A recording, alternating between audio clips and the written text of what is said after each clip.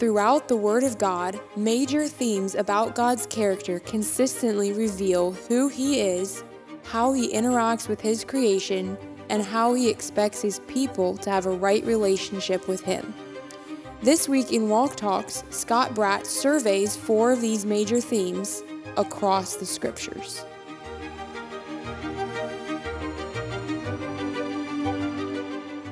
The way of the Lord is strength to the upright, but destruction shall be to the workers of iniquity. Proverbs 10:29. Welcome back to Walk Talks. I'm Scott Bratt from Southland, sharing today's devotional from God's Word. For this week's series, Across the Scriptures, we are identifying one theme that we find across the Scriptures.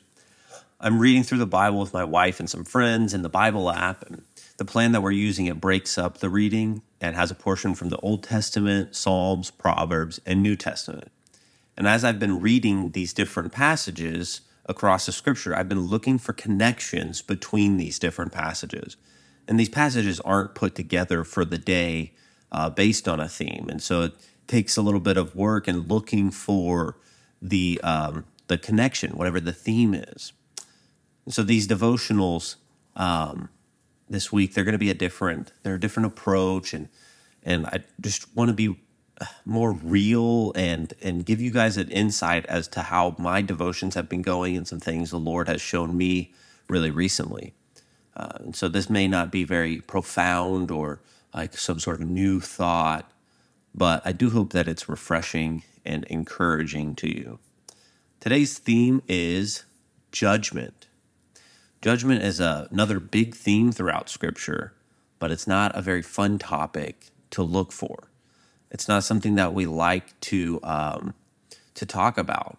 We do like judgment when it's in our favor or when it addresses someone else's issue or some sort of injustice. But if we're honest with ourselves, we know our sin and we know our rightful judgment. And we thank God that He remembers mercy and has taken care of the judgment we deserve by His death on the cross. And we'll get there. Let's start by going over the passages and discussing the way they interact with the theme.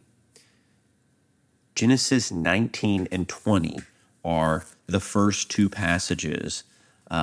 It's the first passage that I was reading. And Genesis 19 covers Sodom and Gomorrah's destruction. And Genesis 20 deals with Abimelech's dream when Abram and Sarah were traveling there. Actually, Abraham at the time. It was Abraham and Sarah, and they tell him that Sarah's his sister. And so then Abimelech takes Sarah, but the Lord comes to Abimelech in a dream. And so how does Sodom and Gomorrah's destruction and Abimelech's dream connect to the judgment of God? Sodom and Gomorrah was known to be exceedingly wicked, is what it said in, I think it was Genesis 13, when Lot first goes there. And we see here real up close and personal in the life of Lot and the situation with 2 angels coming to stay with Lot, how wicked this nation was. And so the angels tell Lot that Sodom and Gomorrah are going to be destroyed. And so Lot tries to get his family out, and some of his family don't believe him. They stay, and his wife looks back and is turned into a pillar of salt, as the Lord had said specifically not to look back. And there's a great judgment of great wickedness that takes place. And we see that God is righteous, and God hates sin, and he judges it. And then we see something interesting in Genesis 20 with Abraham and Abimelech, where Abimelech, God comes to Abimelech in a dream and says that he's a dead man because he's taken a woman that is somebody else's wife. And Abimelech tells God that he did this in the integrity of his heart and in the innocency of his hands, and he didn't know that this was someone else's wife. And God, he spares him. He has mercy upon him for this. And God actually replies to him in this dream and says that he knows he did it in the integrity of his heart. And in fact, that God intervened and withheld him from sinning against God. And just a really interesting passage here, as God is being merciful and did not judge this man based on his action, but judged him based on what his heart was. And then Abimelech has a conversation with Abraham, and Abraham ends up actually praying to God that he would heal Abimelech's family, that they could bear children. And God does that. And it's just such an interesting story of Abraham, a patriarch of our faith, kind of acting dishonestly, and God blessing Abimelech in this whole situation for Abimelech's integrity. And that's what we see with our God, that he is a God of mercy and righteousness, a judgment and justice. And then the next passage is Psalm 10. Psalm 10 is a psalm of somebody asking and grieving over wickedness, asking God, where is he? And then at the end of it, it says, it has an interesting verse here. It says, break thou the arm of the wicked and the evil man. Seek out his wickedness till thou find none. The Lord is king forever and ever. The heathen are perished out of his land. The Lord, thou hast heard the desire of the humble. Thou wilt prepare the heart. Thou wilt cause thine ear to hear.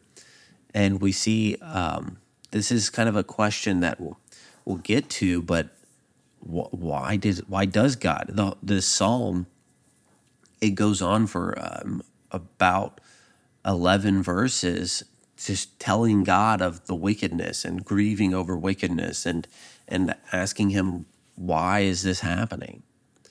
And then Proverbs 10, so that was Psalm 10. Now Proverbs 10, it compares the way that God deals with good and the way God deals with evil.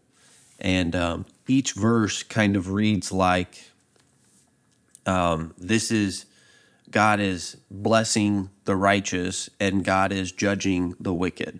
Things like, treasures of wickedness profit nothing, but righteousness delivereth from death. The Lord will not suffer the soul of the righteous to famish, but he casteth away the substance of the wicked. That's the way that the majority of these verses are.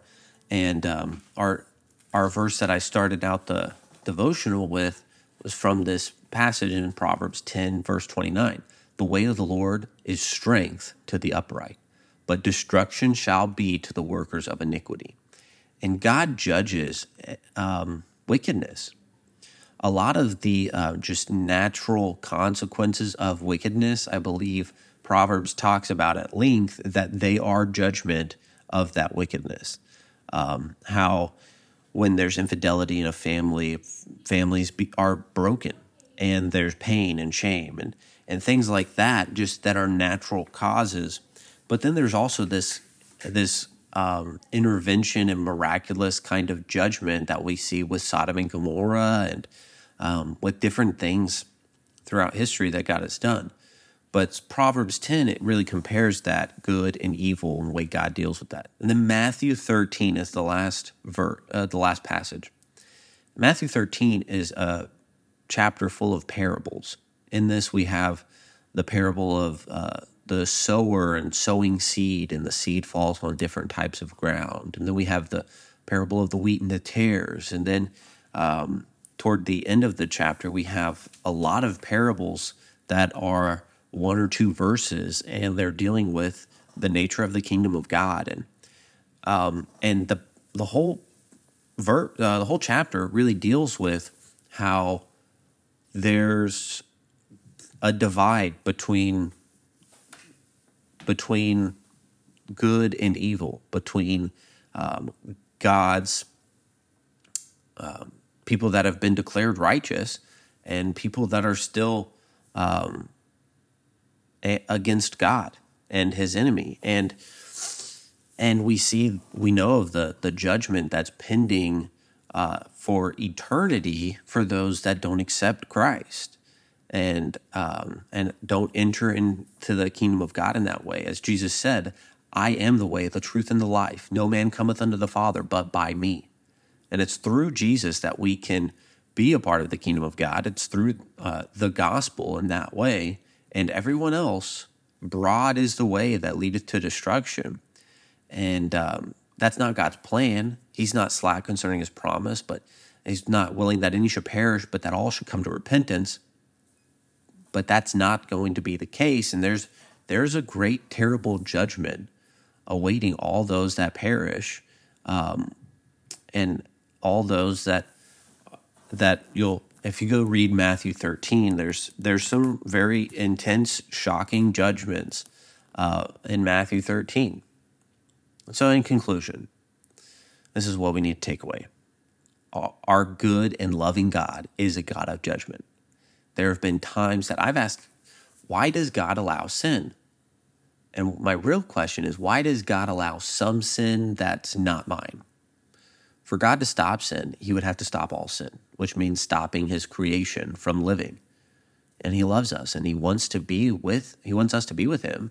Therefore, he lets us sinners live. And we hate others' sin, but God hates all sin more than we do. And he laid down his life to cover and pay for all sin.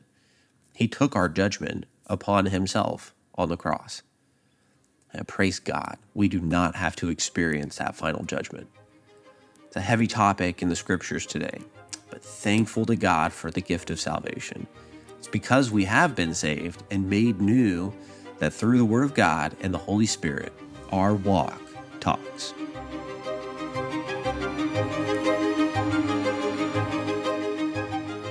Thanks for being part of Walk Talks today by listening and subscribing to our podcast. Follow us on social media to get sneak peeks at future episodes and to share your favorites with others who would benefit as well.